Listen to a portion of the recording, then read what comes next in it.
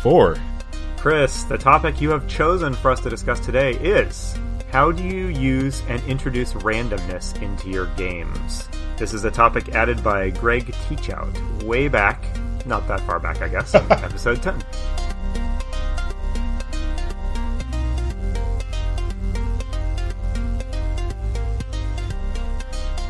Hello and welcome to Roll for Topic, a roundtable discussion about running role-playing games. Each episode we roll on our table of topics and discuss the results. My name is Chris Salzman.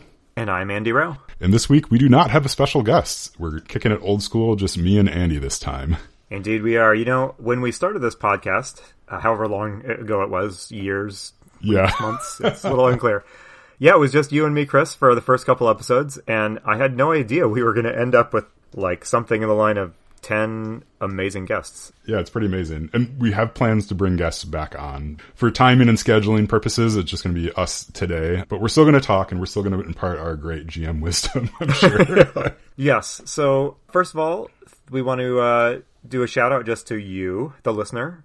Thanks for listening. Mm-hmm. And thanks for the feedback that you send to us via Twitter and other methods. We appreciate it, and we even take it into account. We do, yes. Yeah, yes. So. Actual changes have been made based on things that you have said. So we don't have a guest. We would normally spend this time here at the beginning of the show asking our guests some awkward questions about their game mastering history. I would like to hear, Chris, a little bit about what you have been up to game-wise in the last couple of weeks. So what have you been playing or running, or maybe what have you been reading or watching that has had some sort of impact on your gaming or game mastering? Yeah, we watched recently, we finished a rewatch of Fellowship of the Ring, which is, always excellent. Yes. How does that hold up? It's still really good, although it's starting to get to the point where I'm wondering when they're going to redo it. I feel like in my lifetime we'll see some sort of gigantic remake of the series. Oh, they are already planning it. It's already on the there's a spreadsheet somewhere that's telling someone to definitely do that. But yeah, it's really good. And Yes. the way that we've been watching it, and we're going to watch the rest of the trilogy, is so each of the movies kind of gets split into 2 movies. They're long enough that you can kind of cut it halfway through, so watch it one night and then after a couple of weeks when you've recovered, watch it. Yes. Watch the next one. Gone are the days where I can marathon the entire thing in one day. Alas. Yeah. But it's still good, still there's just a ton in there. I'm running D&D. It's a fantasy setting. There's a lot in there that's just obviously kind of the high watermark of fantasy.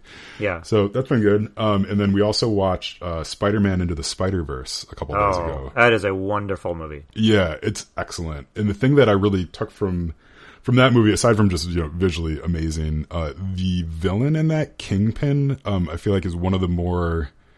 he's a very direct villain.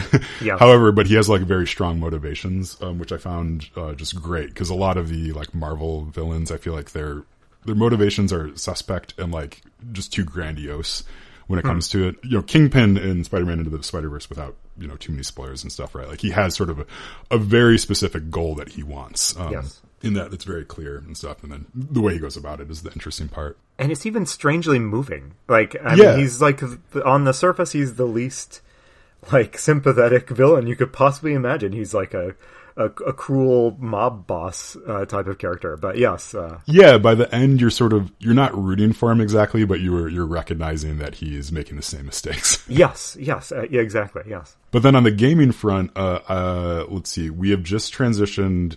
So I've been running a modified version of the starter set for 5e, so the Lost Mines of Phandelver.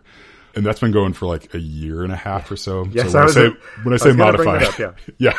When I say modified, I mean lots of homebrew, lots of diversions, and all sorts of stuff like that. So that's been fantastic. But this past week, we have transitioned to Hoard of the Dragon Queen. Oh my goodness! All right. Yeah. So I had a fun moment. They were talking to a bunch of NPCs, and they were asking about sort of another town in the Sword Coast, and I got to lay down sort of the big map of the Sword Coast. Oh, it's nice. Yep. You thought your world was this big, but actually it's this big.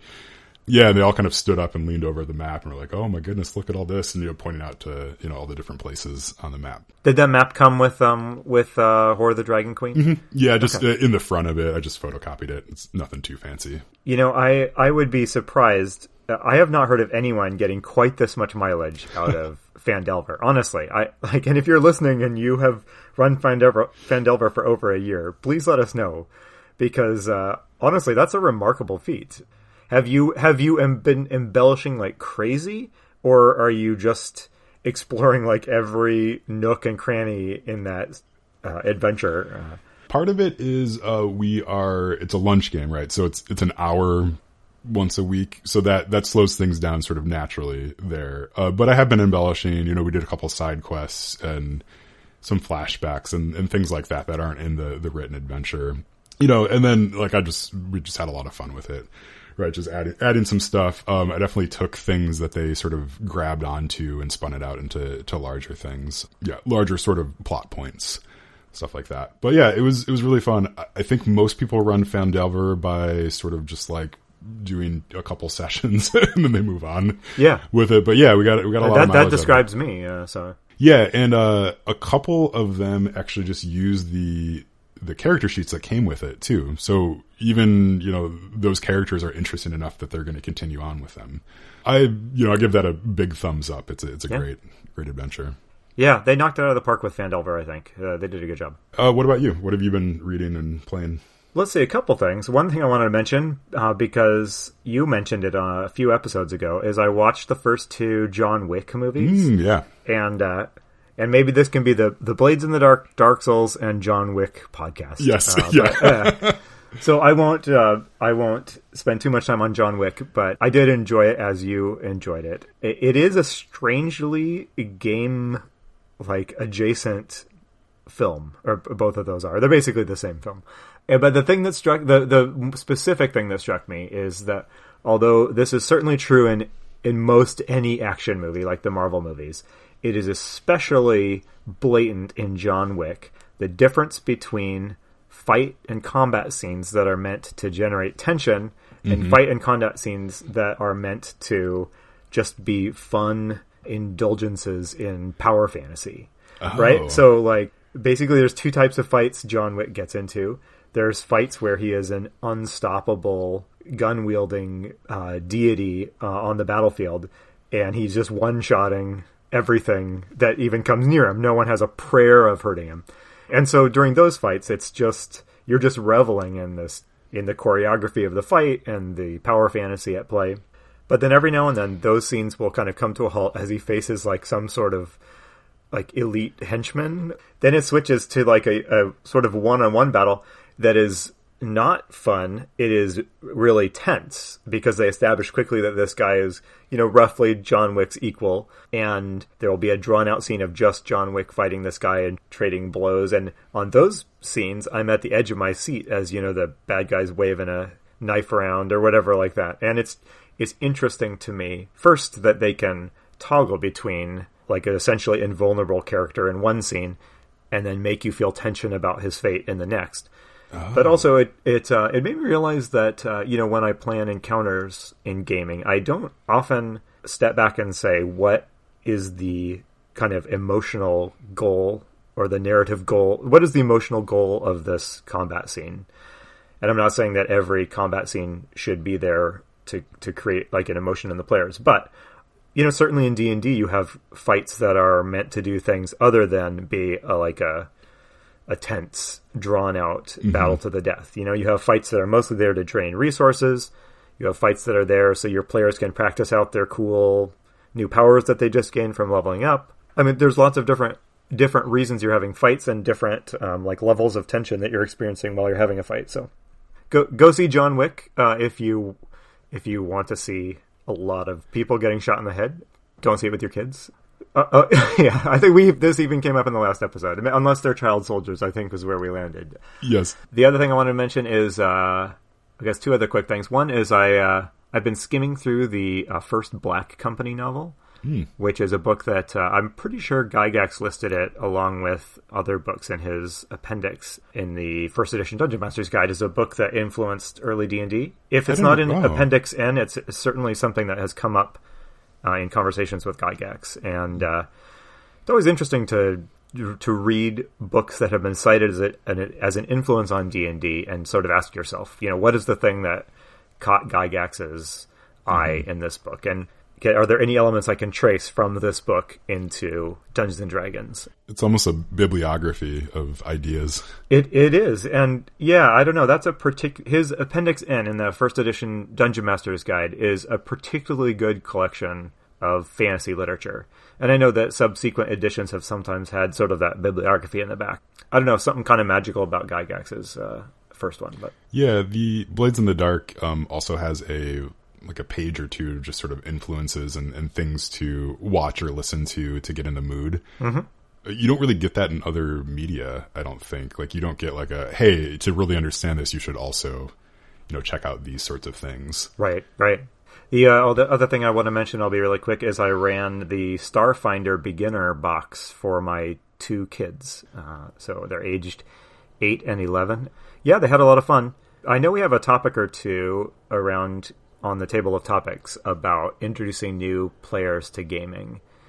And I don't know, at some point it would be fun to talk about introducing kids to gaming. But, over the years, there's a lot of overlap between playing with kids and playing with new players, because there's a lot of overlap because you're introducing new, possibly very new concepts to somebody. Mm-hmm. But I have never seen like a game mastering advice article that addresses the problem of what do you do when your kid cries or throws a tantrum because they're rolling bad. So if listeners, if you have written or read such an article, please send it to me, because I'm not going to name and shame any of my children, but I'm just saying I could use a little bit of insight into that topic at the moment. Also, there's one about, if you're a parent running a game for your kids and you want to throw a tantrum. There's that too. Well, we should dive into the topic at hand, which is how do you use and introduce randomness into your games. I want to start by asking you, Andy, I guess, what is the most fun table you've ever written up for a game? Ooh, the most fun table. So I can't claim that this is a super original table idea, but many years ago I ran a one-shot set in a post-apocalyptic setting. And I certainly stole this idea from RPGs which do it, but that is a great setting in which to write up a random table of stuff that you find in like a ruined building. So it was pretty fun. That was many years ago, and it was mostly everyday objects that I tried to describe without saying what they were. Like a pencil, I wouldn't say it's a pencil. I would try and think of a way of... I would try to describe it without using keywords that would immediately suggest to the players what this was. And usually it's pretty obvious. But occasionally in those games, at least once in the game I ran, someone realized like 2 hours in that it was a flashlight. That the thing that's great. It was a flashlight. So that was pretty fun. This just reminds me, have you played Horizon Zero Dawn? I have played some of it, yes. Okay, there's some really neat item descriptions that are sort of along those lines, because it's set in sort of a far future, but you'll pick up these things that are like old novelty mugs and stuff. So there's like a description of it that's written in like how we would describe like Native American art. Yeah, but it's like, about something that's like a modern day object. Yeah, I think the most fun table that I wrote up was I was running... It was a weekend game with some friends. Actually, Kyle Latino, former guest, was one of the players, and they wanted to play sort of like they wanted to be cops, like in like a police procedural sort of thing. So think about like, the CSI shows, all those sorts of things. I wrote up a little table for like street drugs that I could roll on. It was really fun for me, and that was the only person it was fun for. Okay. But sometimes as a GM, I think you need to get your kicks in certain ways. So writing up that table was really great, and rolling on it was really fun, and they kind of rolled their eyes and wanted to do anything else. So were these real drugs or made-up drugs? Please tell me they were made-up drugs with, like, 80s type slang names for them? Okay. Yeah. So it was like, there was like 2 columns, right? And so like, one column was like a location on the Sword Coast, and another column was like, yeah, some sort of magic spell, that sort of thing. So. Oh, that's awesome. Okay. That, I would like to see that. You should, if it's around, you should codify it and that's make it available gone. Okay. Well, fair enough. Yeah. I would like to hear, I can start here, but I would be interested in what your first real experience with randomness as like a game affecting element is. And I can share mine just while you think about it. This is way back when I was a kid. I apologize, listeners, that so many of my dumb stories take place back in the mists of like the 80s. I was pretty new to gaming and pretty new to game mastering, and I was in that mode when, at least when you're a kid and you get into game mastering, and I didn't have like people that I learned the game from. I was picking up myself. When you're in that mindset, you just do what the rules say and you don't question it, and it's only over time that you realize, oh hey, I have some game master control over what happens. I don't have to do what the dice say. But anyway, so I was very much in that, whatever the dice say, we do it. One of the characters, it was a solo adventure. It was like one of the players from our campaign was doing something by himself. So we had met separately, and he was traveling across Middle-earth. And I was rolling on the random encounter tables. And yeah, he ran into crocodile or some sort of like scary, some sort of dangerous natural creature. And it didn't occur to me, not to have him run into a creature that totally outclassed him. And yeah, he was killed. And he died like a few rounds into the fight. And there was like this moment where, it was like, oh my gosh, you're dead, dude. Sorry. And we kind of looked at each other and I was like, whoa, like this game is kind of a crazy game that we're playing. Like, it was, I have other stories and other experiences where something random ended up being like an amazing, cool victory or something like that. But my first encounter with randomness was like a game-ending encounter with something really hard that the player couldn't escape. Nah, that's rough. Did he just roll a new character right there? Did you rewind a little bit? So I think what happened is he was like basically mortally wounded. In that game, there's like these crazy critical hit tables that you roll on, another random thing for you there. And I mean, he lost like multiple limbs or something like that. So he may have technically survived, but the character his adventuring career was done. So yeah, we stopped and we rolled a new character, and he showed up at the table the next game with a new character. That's interesting. I mean, that's part of the game, right? Yep. Oh, I mean, it was a lot of fun, but it was also jarring. I mean, I'm sure as like a kid, right? Like you probably don't remember. I wonder if there was any feedback given to the GM about this sort of game they wanted to play. Probably is not printable. I do not rely on random tables that much, and I probably should do it more often just to throw myself off my game a little bit and make myself react. But probably the first time where it kind of struck me that like the dice sort of have as much power as you give them. The party had just killed, or they'd taken down some sort of, wizard that they were fighting. And so I was rolling death saving throws on it. And I was just sort of frantic because like they weren't going well.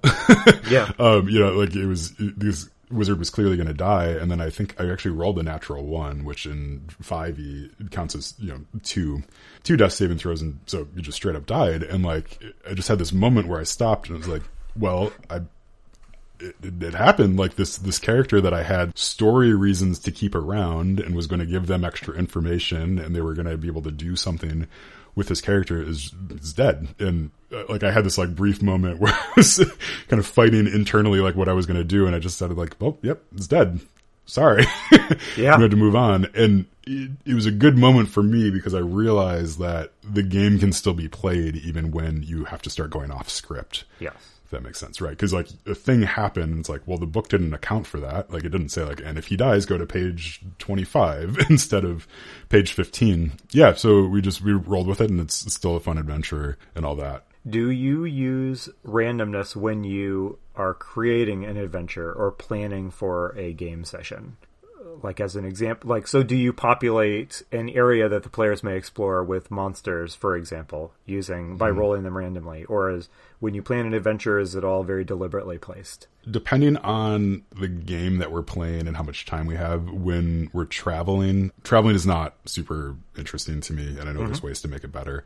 But when we're traveling, I will sort of use the roll a d20. If it's above 10, there's an encounter. Below 10, like that, you pass for 4 hours with nothing, nothing happening. But so I'll use randomness to sort of like say, okay, yeah, there's an encounter or not. But then, once that encounter is set, then I really like to sort of play it improv by just sort of creating sort of like you're on a path, but let's make that path more interesting. So maybe there's some forest on the east side, and on the west side there's like a little hill and things like that we can kind of play around with. Yeah, so just sort of using the randomness to sort of set the encounter, and then from there I'll often just build it on the fly. I realize that random encounters is not by any means the only element of randomness in this topic, but it is a big one, because especially in early D&D it's such a big expectation in like the published adventures that people are encountering stuff randomly.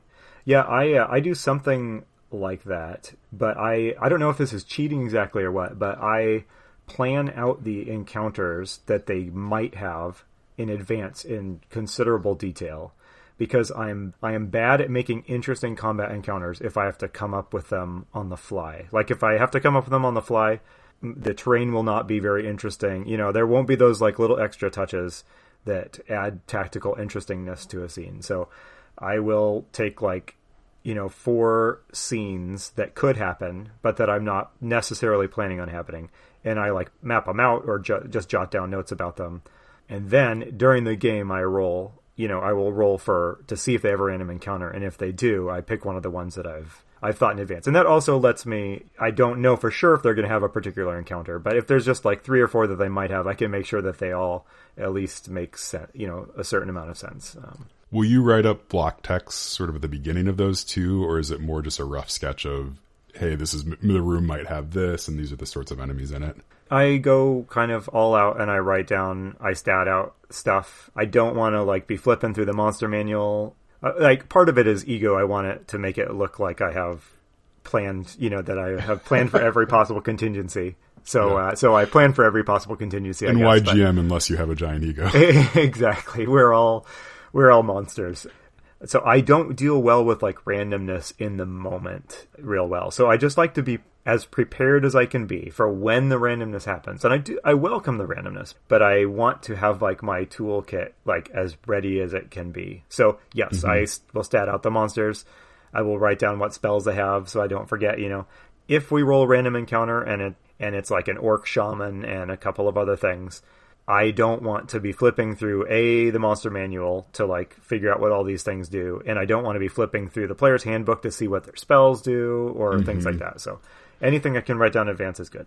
I realize that I have thus, I'm moving pretty far from the purpose of random encounters, which is to be a delightful surprise for the GM and the players and create an experience. I don't know. What's your reaction to all that stuff? I mean, it's fascinating to think about that, because what you're doing is you're providing yourself a framework to sort of deal with the randomness that you want to deal with, while also giving yourself the tools to sort of deal with the parts that you can't easily sort of memorize.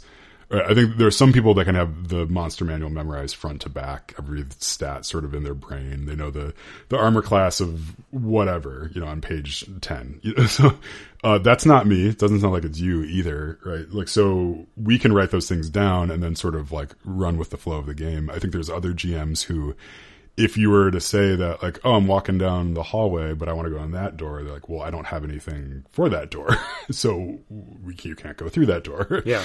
Or maybe there's just no door there at all. The kind of the nugget here that I'm kind of getting is you should use a table when it's something that you're open to having be random, but not feel like you need to use them in all scenarios. That's a good way to put it. Yes. I was going to ask, kind of the bigger question about randomness is, is randomness a key part of what makes role-playing, and I guess D&D in particular, but role-playing in general, fun for you?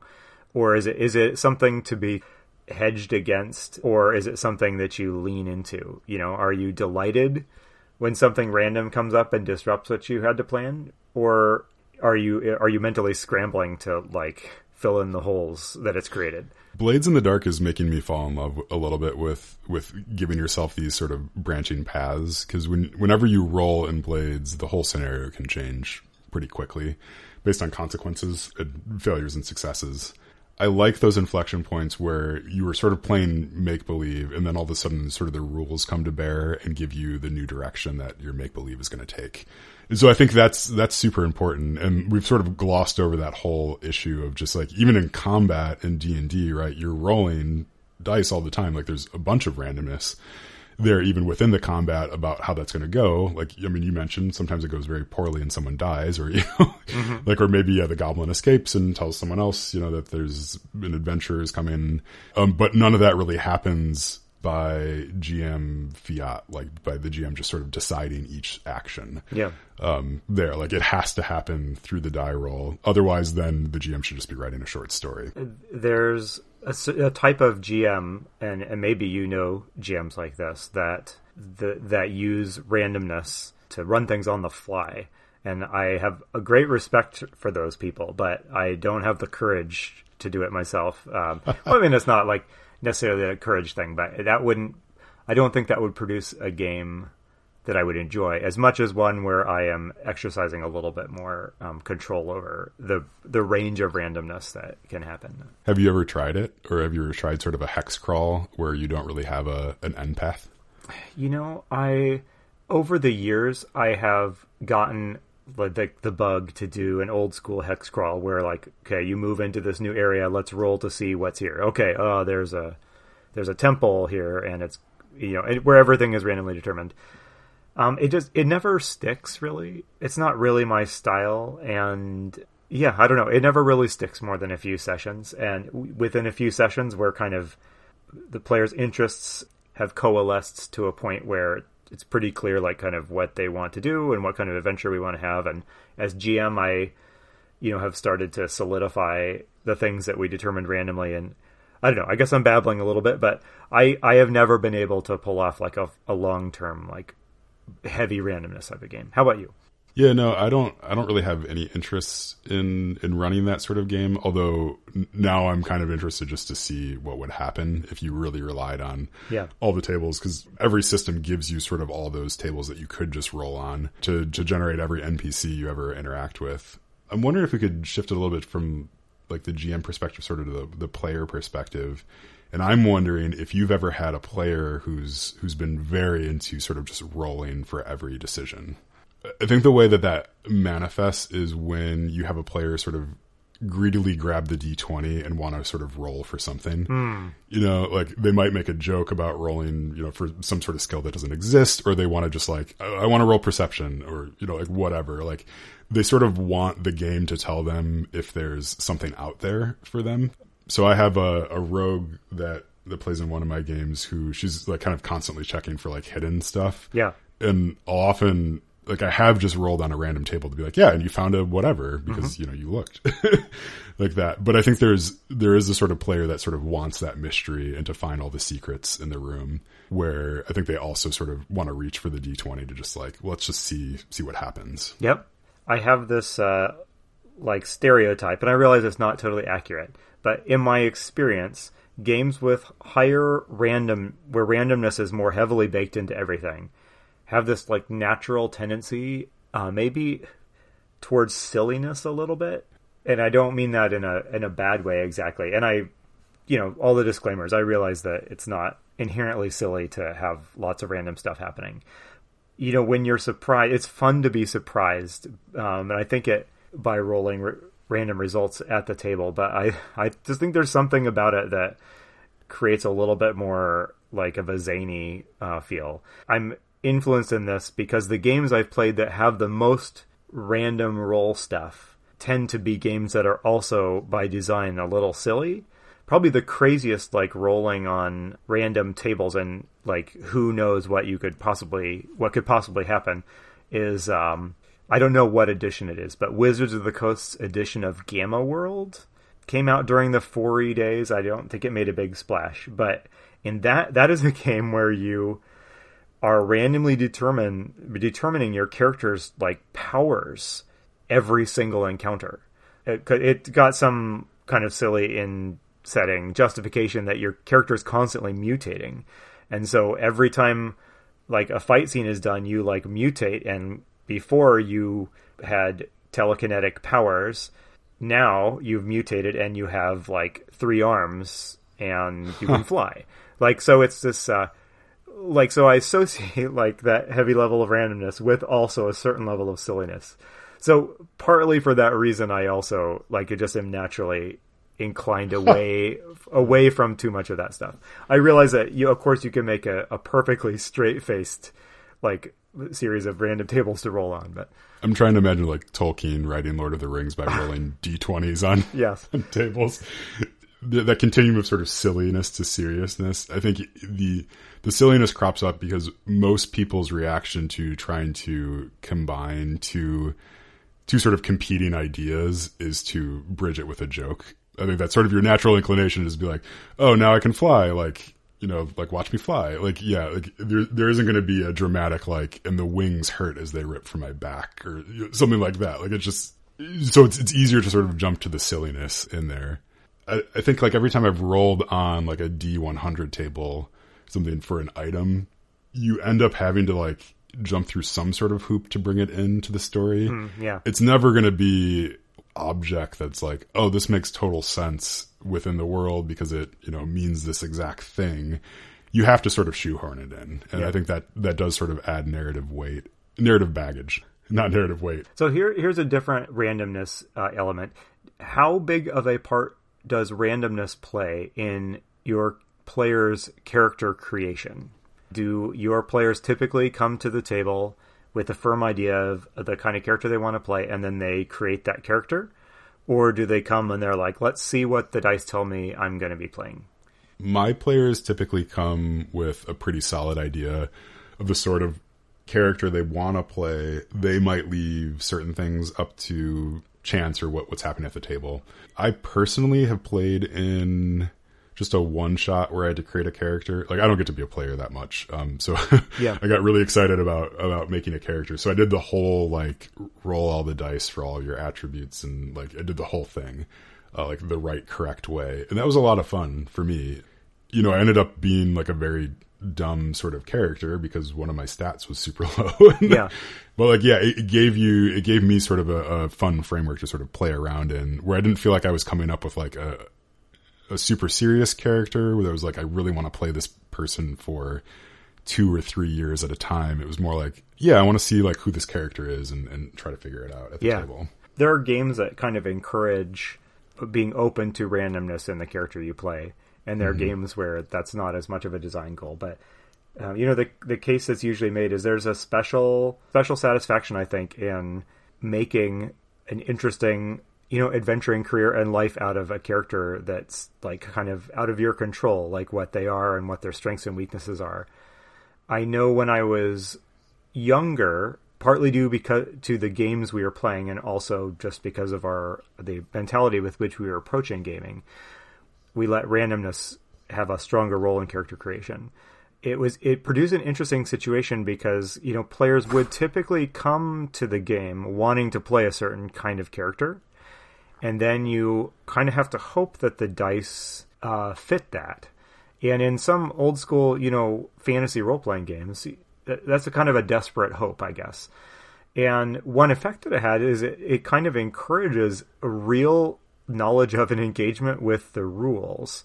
Because if you roll stats that don't really support your concept, but you really want to do this concept, you're going to dig through the rules and find ways to pull your character a little bit closer to the concept you have for him or her. And so I think that's kind of an interesting thing that that encourages an engagement with the rules that you don't necessarily get if you're just playing exact 100% the character that you felt like playing when you showed up. This is all making me really want to run a hex crawl where we do determine everything sort of randomly. I think it could be a fun setup for a game, and then I would very quickly, just as you said, want to shift to something that's a little bit more story driven. But yeah, but as like a one shot or a couple session long something. Well, think about the difference between, you know, an old school D&D. Statistically, you know, you're probably going to wind up with the fighter and the cleric and stuff like that quite often if you're doing a straight random thing. But think about how special it is when you manage to like roll and, oh my goodness, I'm a bard. You know, it's like, it's a weird event. Remember the time you rolled your stats just right and you got a bard. There's a blog post or an article rolling around that I know you and I have discussed in the past where somebody did a statistical analysis of like how likely you were by rolling the dice straight by the rules to get some of the more arcane AD&D character classes like, Paladin and Bard and Monk. And it's what we learned from that is that, like, not even Gygax at his most hardcore actually expected you to play straight by the dice. Yeah, that to me is pretty interesting. I think there would be a revolt if 5e did that, but there's something kind of nice about sort of locking some of those classes away behind some sort of gate. Because you can open up, you can make a character that's any sort of class, like it's a world of possibilities for you, which is great. But also, I don't know, like there's something neat about that. You might not get to be a bard even if you want to, but you can sort of work towards it. I think modern D&D hits that reasonably well. It hits a nice balance. With 5e or whatever, if you want to be kind of hardcore and stick to the first 6 ability scores that you roll, you can. And so if you want a little bit of that experience, you can. It's pretty forgiving as far as like what, races and classes you can be, no matter what you roll on the dice. If you are interested in, Hexcrawl, there's a lot of like old school inclining games out there that play into this. Would you ever be interested in playing a game where there really was no randomness at all? It was like purely what you would call a story game where, nothing happens that is not come from the mind of the GM or the players? Or would that does that not really appeal to you? I think it does. I listened to a couple episodes of Friends at the Table, did a campaign in a system that I'm totally blanking on the name, but we'll find it and throw it in the show notes. But it was very much just we're going to tell a story together. And it's really good, but they're also excellent storytellers and excellent performers. I would have to have a particular kind of group to do that. I don't think I'm the right GM for that, and I don't think I'm the right performer and player to pull that off, but I am very fascinated in that, like, hey, we have a little bit of a framework for how we're going to do this, but let's sort of tell a story together. What about you? Would you ever do that? Similar reaction to you. I don't think it especially appeals to me. Even if the randomness in a game is really mostly just, how well or poorly are you rolling in combat. I like being slightly on edge in a role-playing game. The randomness is just an easy way to create tension. And I'm not saying you couldn't create tension with like a really well done shared narrative experience, but dice make for easy tension. I would struggle. Also, I'm not a skilled improv, actor, and I'm easily flummoxed when I've been in games where, I've been called to like, okay, so what is the speech your character gives? Or, just like last year, I was playing at a con game and my character died, and the GM asked me to deliver his kind of death speech, and I his like parting speech or whatever, and I froze up. So games that would require me to be like crafting a story on the fly would not go very well. That's a long-winded way of saying I think my comfort zone is somewhere in like the modern D&D like vibe where there's randomness baked into the system, but it's not like a randomness that you can't overrule, whether you're the player or the GM, through one means or another. Well, we should wrap up. I think that was a pretty good discussion. I feel like we could probably ask this topic with every guest we have and have an equally long and long conversation. We should say goodbye, but before we do that, we should probably replace this topic. So if you have anything, Andy, we can add it to the table, and I'm going to give it a little bit of thought too. I am wondering about adding a topic along the lines of, and this is something that's going to start becoming an issue for me. How do you give a satisfying conclusion to a player that has to leave a game? Oh, that's a really good one, actually. I have one player who I know is moving in a month or two, and another player who might not be able to stick with us because of a job change.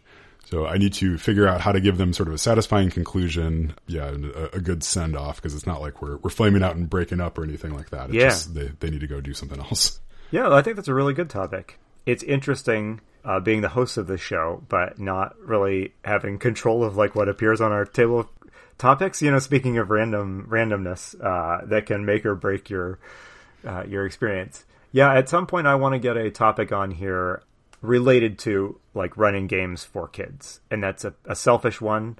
But I don't see people talking about it a lot. Although I certainly see a lot of people mentioning that they game with their kids or they're thinking about introducing their kids. And as I mentioned earlier, it's a different topic than how do you play with adults who are new gamers. Yeah, we might have to take a couple episodes to talk about some of those topics. So my daughter is almost 4 years old, and so I have a number of friends who have sort of younger kids, but we're all sort of thinking like, okay, like what's going to be the first role-playing game, like what's going to connect with them, are they going to like this at all, like those sorts of things, because you want to play games with your family. It's fun to play games with them.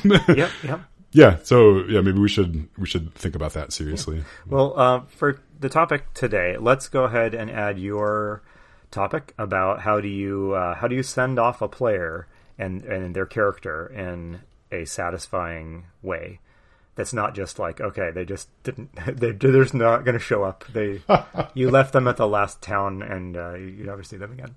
Okay, well, hey, thanks everybody for listening. Chris, do we have any last minute business to take care of here, or shall we say farewell?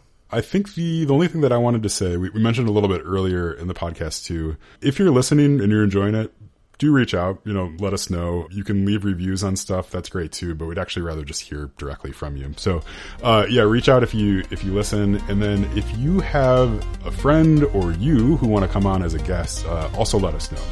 We're particularly looking for women, non-binary folks, just to come on and talk about their experience. We've had a lot of sort of middle-aged white guys on the show, which is great, but we'd like to get a little bit more out of that set of people. I've been Chris Salzman. I have been Andy Rao, and remain Andy Rao. Remember, if your players are having fun, you're a great GM.